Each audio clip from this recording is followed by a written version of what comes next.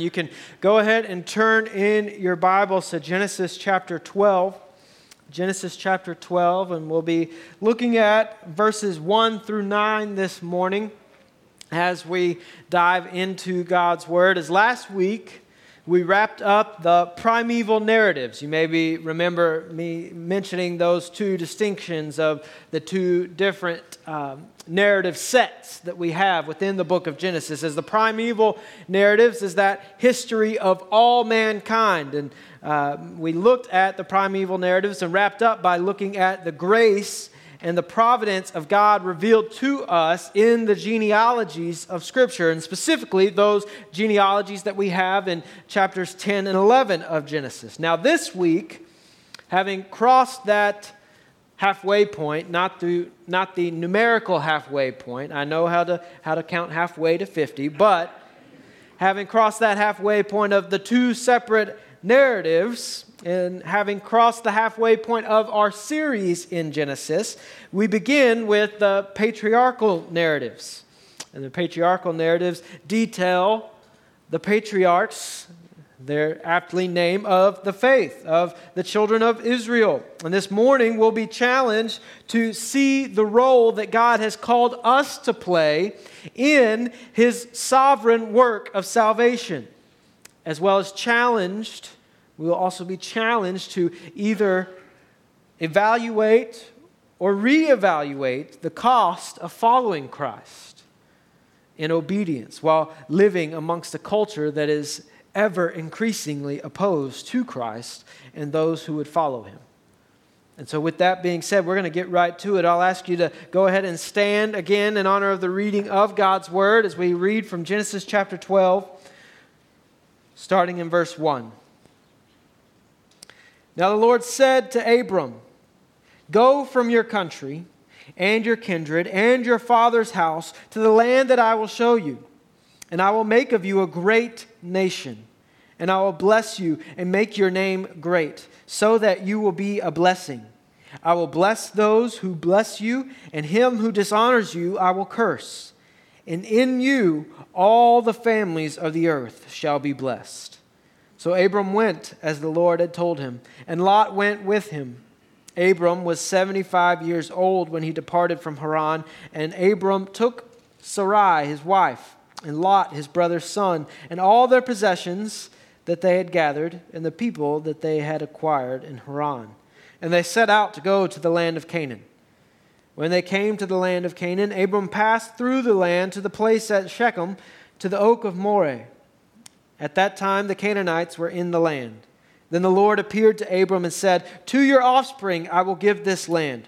So he built there an altar to the Lord who had appeared to him. From there he moved to the hill country on the east of Bethel and placed his tent, with Bethel on the east and Ai on the east. And there he built an altar to the Lord and called upon the name of the Lord. And Abram journeyed on, still going toward the Negeb. Let's pray. God, as we unpack these truths, unpack the significance of this moment, not just in the history of the Bible, but in our history as your covenant people, we find our roots all the way back to this moment, to your purposing of all things for your glory and for our good. And so as we look at this narrative this morning, we see your work and your sovereign hand. May we be compelled to move our feet in obedience. And may we never leave your word, and may we never leave this place the same. We pray all of this in Jesus' name. Amen. You may be seated this morning. So, before we jump right into unpacking this morning's text, I want to set things up with a little bit of biblical and historical context. So if we look back just to the end there of last week's text in chapter 11, we can gain a little bit clearer picture of how we kick off chapter 12. If you look at chapter 11, beginning in verse 27, you may or may not have to turn a page or two or whatnot, but chapter 11, verse 27, "Now these are the generations of Terah. Terah fathered Abram, Nahor, and Haran fathered Lot. Haran died in the presence of his father Terah in the land of his kindred in Ur of the Chaldeans. And Abram and Nahor took wives. The name of Abram's wife was Sarai, and the name of Nahor's wife Milcah, the daughter of Haran, the father of Milcah and Iscah. Now Sarai was barren. She had no child. There's some foreshadowing there. Now, verse 31, Terah took Abram his son and Lot, the son of Haran, his grandson, and Sarai, his daughter-in-law, his son Abram's wife, and they went forth together from Ur of the Chaldeans to go into the land of Canaan. But when they came to Haran, they settled there. The days of Terah were 205 years, and Terah died in Haran. So we have here the history of Abram's family as they descended from those descendants of Noah, that being from the line of Shem and from the descendants of the events at the Tower of Babel. And we see here they are in the land of Ur of the Chaldeans, and they set out. Terah sets to take his family, and he means to take his family to the land of Canaan. But he stops in Haran, and they settle there. And so they were settled in Ur for a while in their history, and they moved outside and for some reason decided to settle in the land of Haran. So from reading this brief history, we can actually glean a lot of information about who Abram was prior to the Lord calling him. We learn that Abram, as we see here, was only 5 generations removed from the events of Babel. We learn that Ur was Abram's hometown. And because of the genealogy of chapter 10, we know that the result of man's sinful pride at the Tower of Babel was God's simultaneous grace and judgment of spreading them over the ancient world and giving them different languages and forming different nations from those people. So, from the line of Shem, the one whom Noah blessed, came Arpachshad, and from the line of Arpachshad came Terah. And so as the result of these events, Abram's relatives, as I said, as we read, landed in and founded Ur, the city of Ur.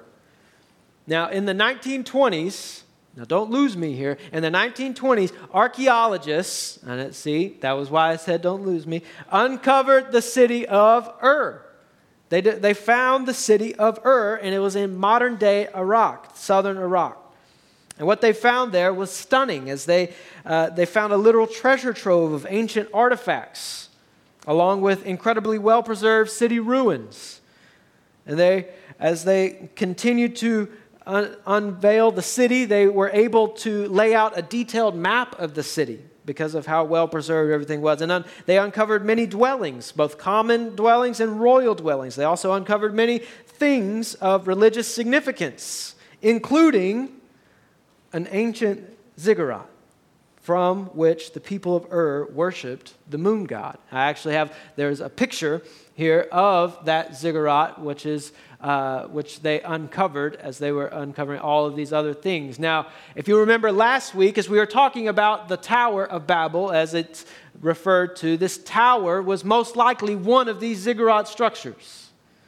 And so this is coming after Babel, which means with the spread of people, and even though their language was dispersed, what continued to spread with them?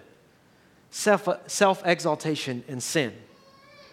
So if you'll remember last week, as I noted, the Tower of Babel itself was one of these structures.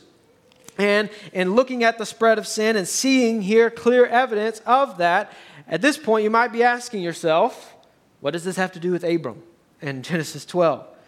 Well, knowing that Abram grew up in this context of cultural paganism and only 5 generations removed from the events of Babel, we can infer that Abram himself was most likely a pagan moon worshiper. But let's not just infer it. Let's see what other information the text provides us.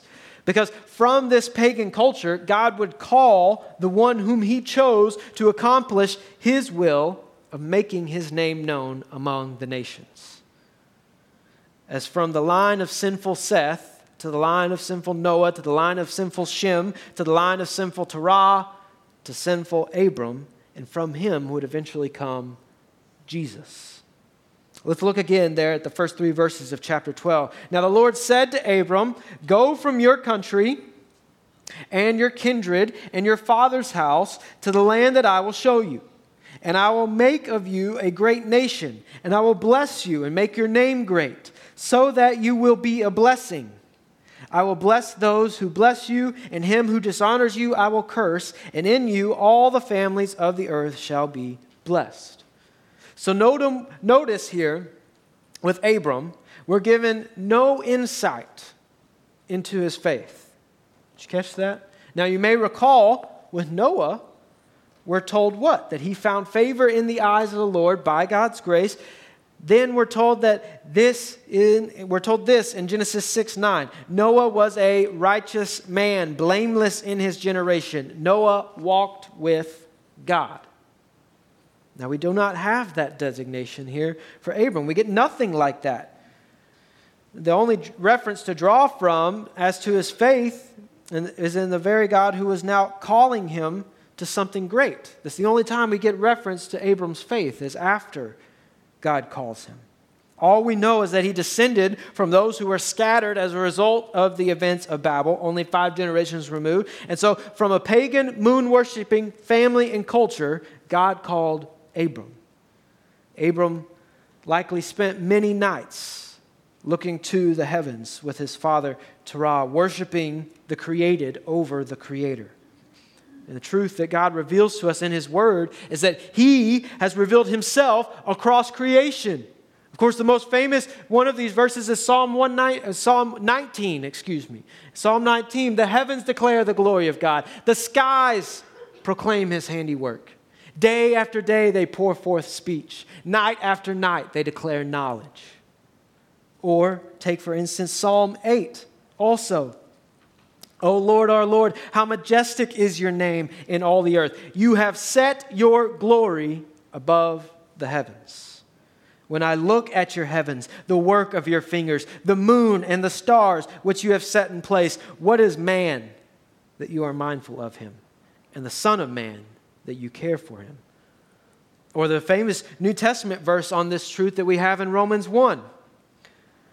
Romans 1, verse 18, if you're taking notes. For the wrath of God is revealed from heaven against all ungodliness and unrighteousness of men, who by their unrighteousness suppress the truth. For what can be known about God is plain to them, because God has shown it to them. For His invisible attributes, namely His eternal power and divine nature, have been clearly perceived ever since the creation of the world, and the things that have been made, so they are without excuse. So as Abram, coming from this tradition and this pagan culture which spent numerous amounts of time staring at the created, but worshiping the created over the Creator, now, as we read Abram's call, we can imagine those many nights of worshiping a false God, worshiping the created over the Creator, and hearing nothing back.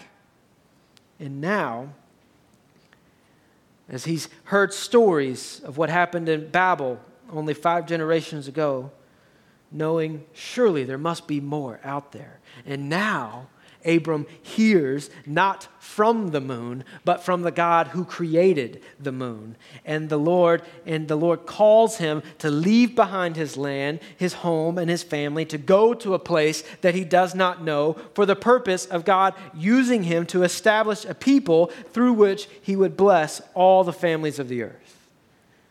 You see, church, Genesis lays the foundation for missions. That's our first point this morning, is that Genesis lays the foundation for missions.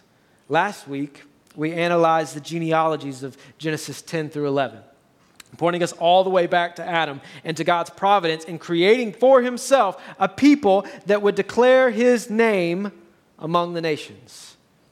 And here, in the call of Abram, we begin to realize the unfolding of God's plan. As He scattered the clans and the tribes and the families and the nations in judgment, He is setting out to redeem them by grace and for His glory, by establishing for Himself a people for the express purpose of declaring His name to those nations for the praise of his glory and grace. See, this is in fact the very thing which Peter points to in Acts chapter 3. Turn with me. Keep your finger there in Genesis 12 because we're coming right back to it. But Acts chapter 3. Turn with me to Acts chapter 3. Because I don't want us to miss this and see the incredible, eye-opening reality of God's Word, to see God's providence in working from the beginning to set for himself a people that by faith would walk with him in obedience. Acts chapter 3 and verse 17. So just to set this up a little bit here, this is after Christ's resurrection, obviously, after the day of Pentecost, and after the early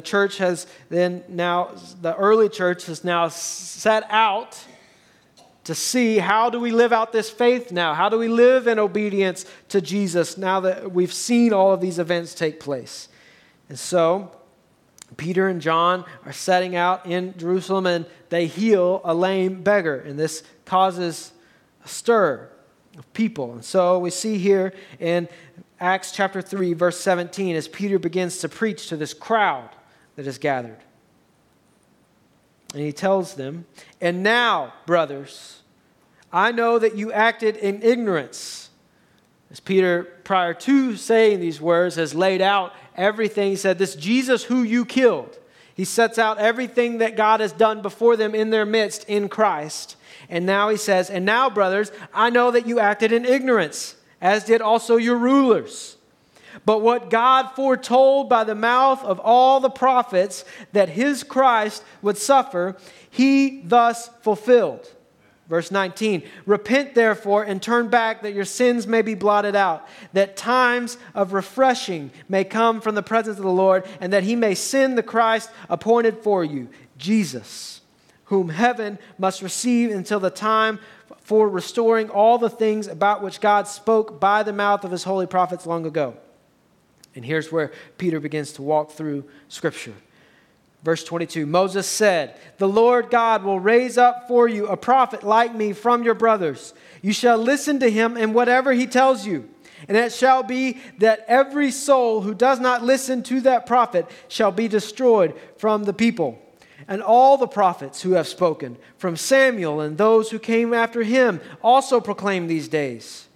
You are the sons of the prophets and of the covenant that God made with your fathers, saying to Abraham, and in your offspring shall all the families of the earth be blessed. God, having raised up his servant, sent him to you first, to bless you by turning every one of you from your wickedness." So don't miss what Peter is explaining to this crowd in this moment. Peter points them directly to God's word through the lens of the cross. And so in saying, this Jesus who you killed, he is the very fulfillment of all that God has been doing throughout history. Going all the way back, and he explicitly says, going all the way back to Abraham. That God has always been purposing to preserve for himself a people that would wholly, that is W-H-O-L-L-Y, wholly worship him. All the way back to his promise to Eve. He was telling his people that one was coming who would do away with sin. And so from the beginning, God has been declaring his purposes and his plans to his people that they may declare his glory. And what Peter wants this crowd here to realize is that God's promise to Abram, or Abraham, as he's later to become, was fulfilled in Jesus.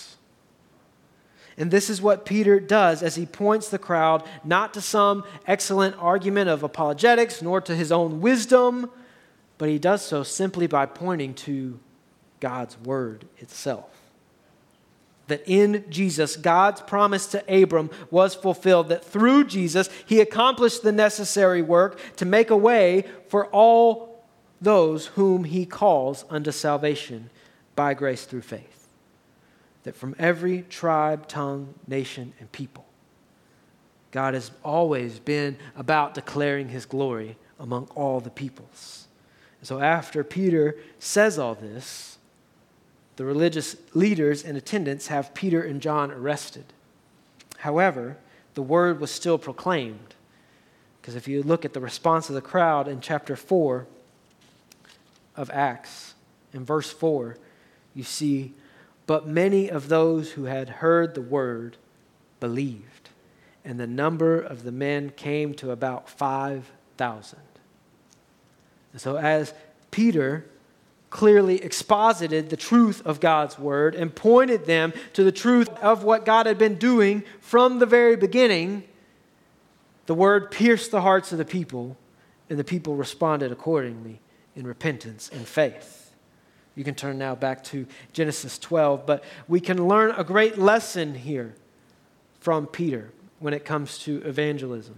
Because a lot of times we can be greatly intimidated because we don't know what to say.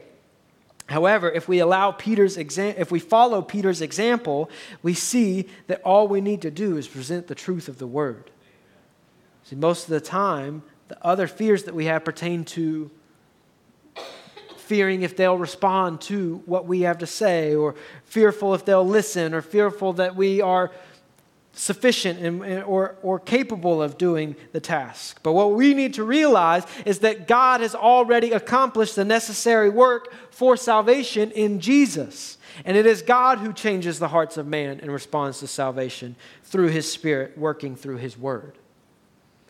So Peter lays out for the crowd that the truth, which we see from right here in Genesis, which is that God's purpose in preserving Noah, God's purpose in calling Abram, and establishing Israel by giving them his law was never for them to keep it to themselves or to attempt to use the law as a means of salvation. That the law was a guide, a tutor to point all people to Jesus. See, Genesis lays the foundation for missions because in Abram, God was purposing to first create for himself a people of one nation that would then develop into a people of every tribe, tongue, nation, and language. That is his church.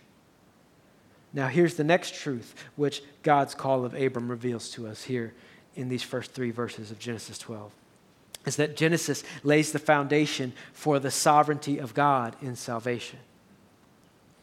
We can see in God's actions leading up to this point and his call to Abram that God is the one who has done every bit of work necessary according to his plans and purposes.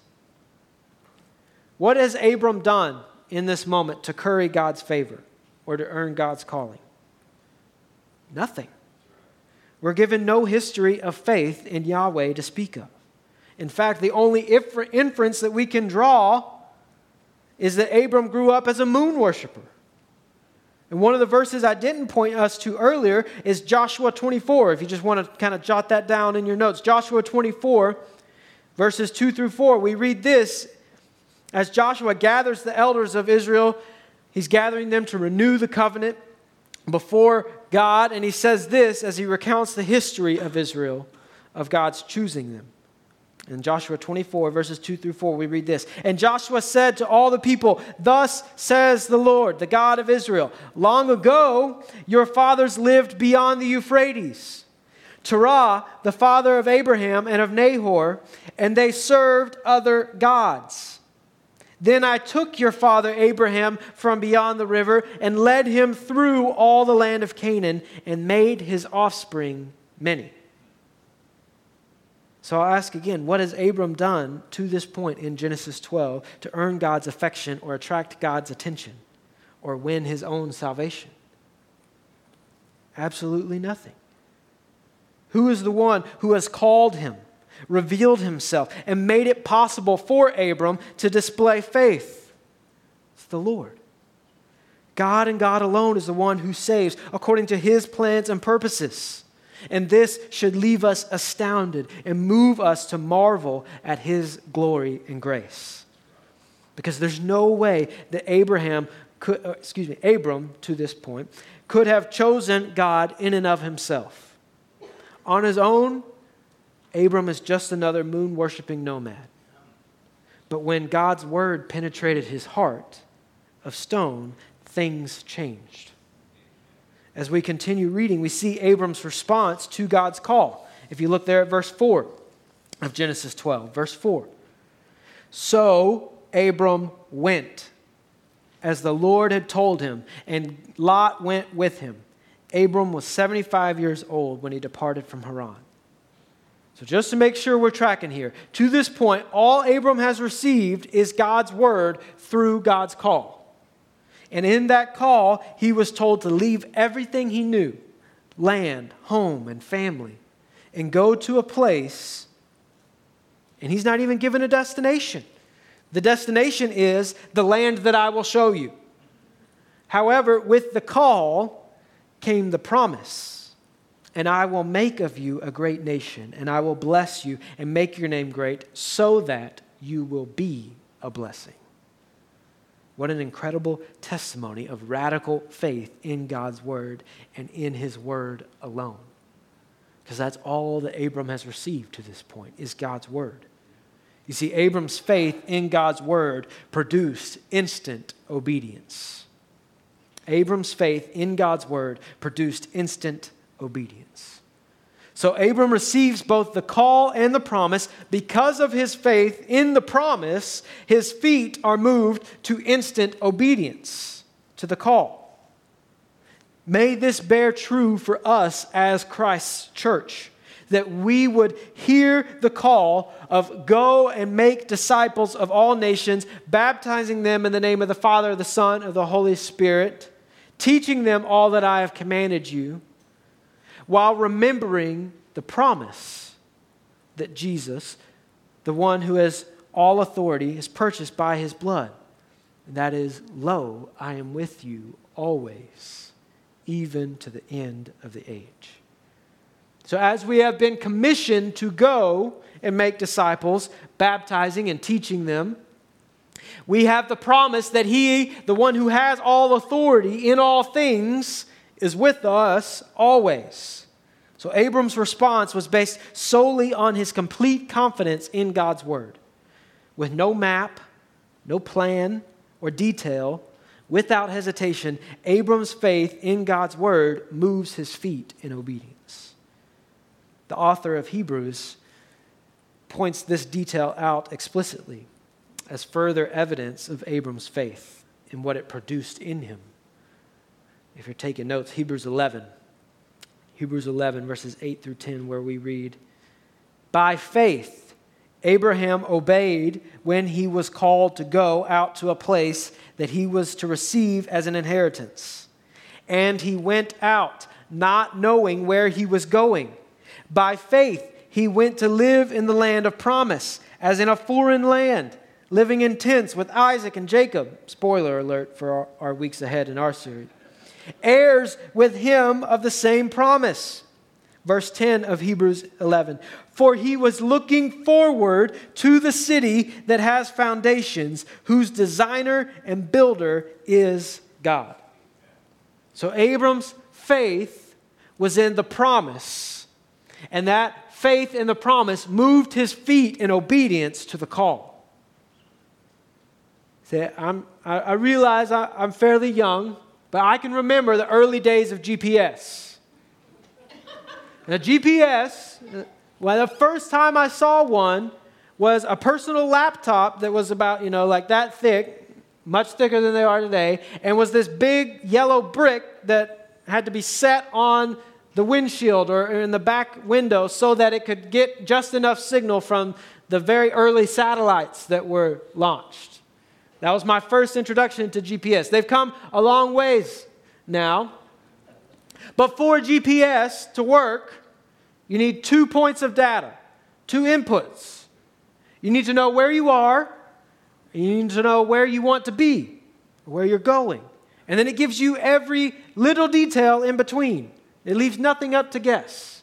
Sometimes we put a little too much faith in that path, and we're like, where's this thing taking me?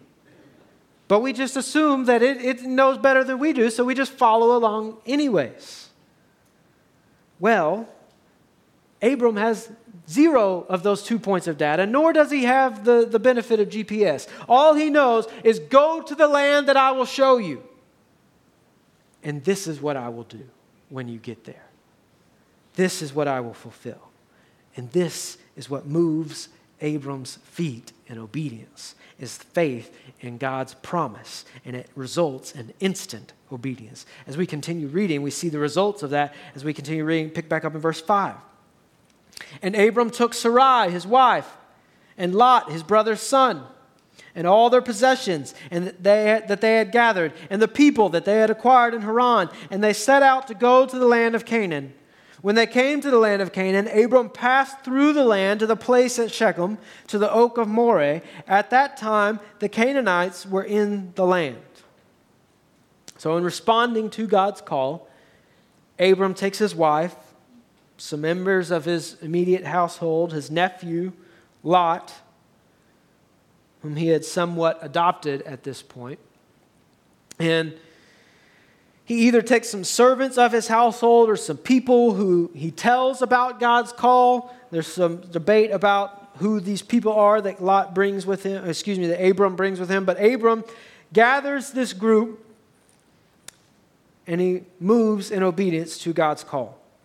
See, Abram was called to leave everything that was dear to him, that was his identity: land, people, and household. This didn't simply mean leaving behind what he held dear. This meant leaving behind his very identity as a person. Everything that defined him must be left behind in light of his new identity as the patriarch of the people of God, in light of his new identity given him in the promise of God. Everything that once defined him was saturated in his pagan identity and sinful self-exaltation, and was a result of God's judgment from Babel, of being scattered. So he must be made new through radical faith lived out amongst other pagan nations. See, this is the call of obedience to God. This is the call of the gospel. Church, the call of the gospel is faithful obedience requires great sacrifice. That if we are to live out the Word of God, we will be doing so as aliens and foreigners. See, indeed, this is the call of following Christ, to pick up one's cross and follow Him wherever He may lead. Prepared to die to self, prepared to die to this world, and to live out our new life in light of Christ's resurrection. See, this demand is ever increasingly important in our day and age. As the world and the culture continue to position themselves against the cause of Christ, we as His church must be armed with the same measure of faith as exhibited by Abram, to follow in complete faith and trust in the Word of God no matter the cost. Notice in verse 6, as Abram comes to the oak of Moreh, where we're told that the Canaanites, or they're in the land, meaning he is standing. See, the oak of Moreh was a pagan, it was a place of worship for the Canaanites. And so he's standing at this pagan place of worship, surrounded by pagan worshipers, while trusting in the complete sufficiency of God's word. And he pauses here. So he's traveling through the land that God has promised to give him, but he's traveling through at this point as a foreigner, as an alien, as an outsider, knowing that God is going to provide this land. See, Calvin commented on this: "Wherefore, if we desire to follow God with constancy, it behooves us carefully to meditate on all the inconveniences, all the difficulties, all the dangers which await us. Then not only a hasty zeal may produce fading flowers, but that from a deep and well-fixed root of piety we may bring forth fruit in our whole life." So in other words, if we truly want to love God and follow Him with a life that reflects His grace, we would be smart to thoughtfully consider everything that it will cost in this life. and in the eyes of this world. The type of emotional spirituality which is so often peddled in many churches today, it may produce a passion and a fever that burns out. And it burns hot. It burns hot, but it will burn out when the costs of following God are due. When trials come, when God moves our child to a foreign mission field, when tragedy threatens to tear us apart, only a faith that is deeply rooted will produce fruit for a lifetime. See, faith produces enduring obedience. See, faith doesn't merely produce a temporal obedience that burns hot for a while but then burns out. Faith produces an obedience that endures. Because faith calls us to live out our faith in the midst of a culture that is actively against it. As we pick back up in verse 7. Then the Lord appeared to Abram and said, "To your offspring I will give this land." So he built there an altar to the Lord who had appeared to him. So at this pagan monument, Abram has the nerve to build an altar to the one true God, knowing that this place will soon belong to the people of God. Verse 8, from there he moved to the hill country on the east of Bethel and pitched his tent with Bethel to the east and Ai on the east. And there he built an altar to the Lord and called upon the name of the Lord. So Abram is slowly moving through the land with his caravan in tow, slowly building altars to the Lord who called and said that this will be the land where you will settle. The Lord promised to make Abram's name great. Did you catch that back in verses 1 through 3? That the Lord promises to make Abram's name great. What was it that the people of Babel sought?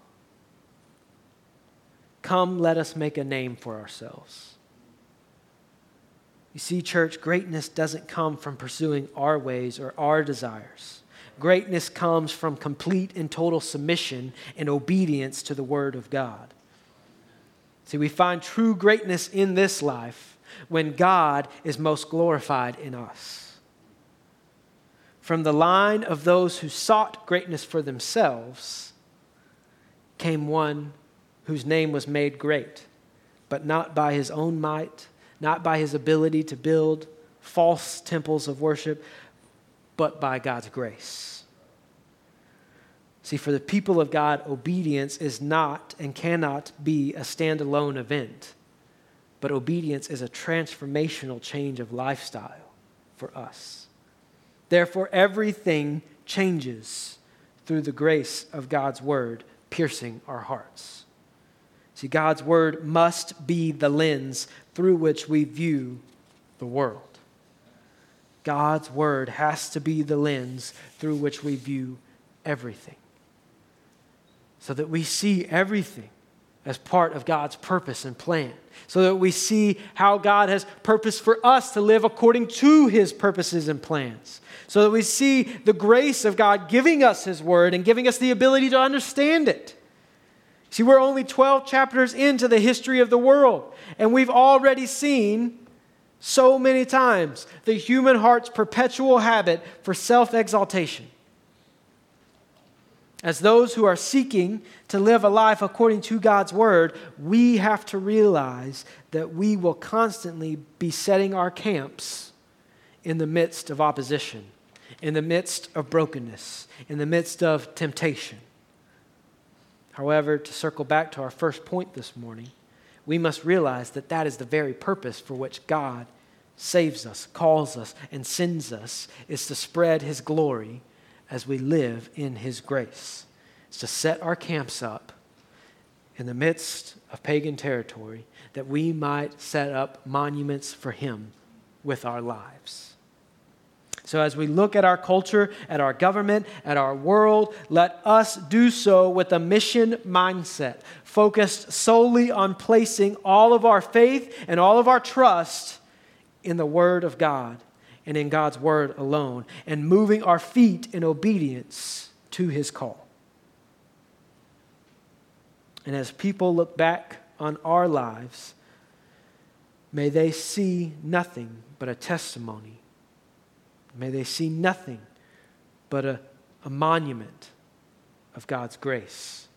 And may they see nothing but a life lived in sacrifice to God. Let's pray. God, we thank you for the truth revealed to us in your word. We pray your grace to grow in us, that we may better live out these truths. As we look at the world around us and we see so much brokenness, it's hard to avoid. God, may it move our feet, may it move our hearts in obedience as we look at all of it through the lens of the cross, realizing that you are constantly at work for your purposes, your plans, which will accomplish your glory. And we know that our good is found when you are glorified. So help us to live lives of worship, of sacrifice to you. And we pray all of this in Jesus' name.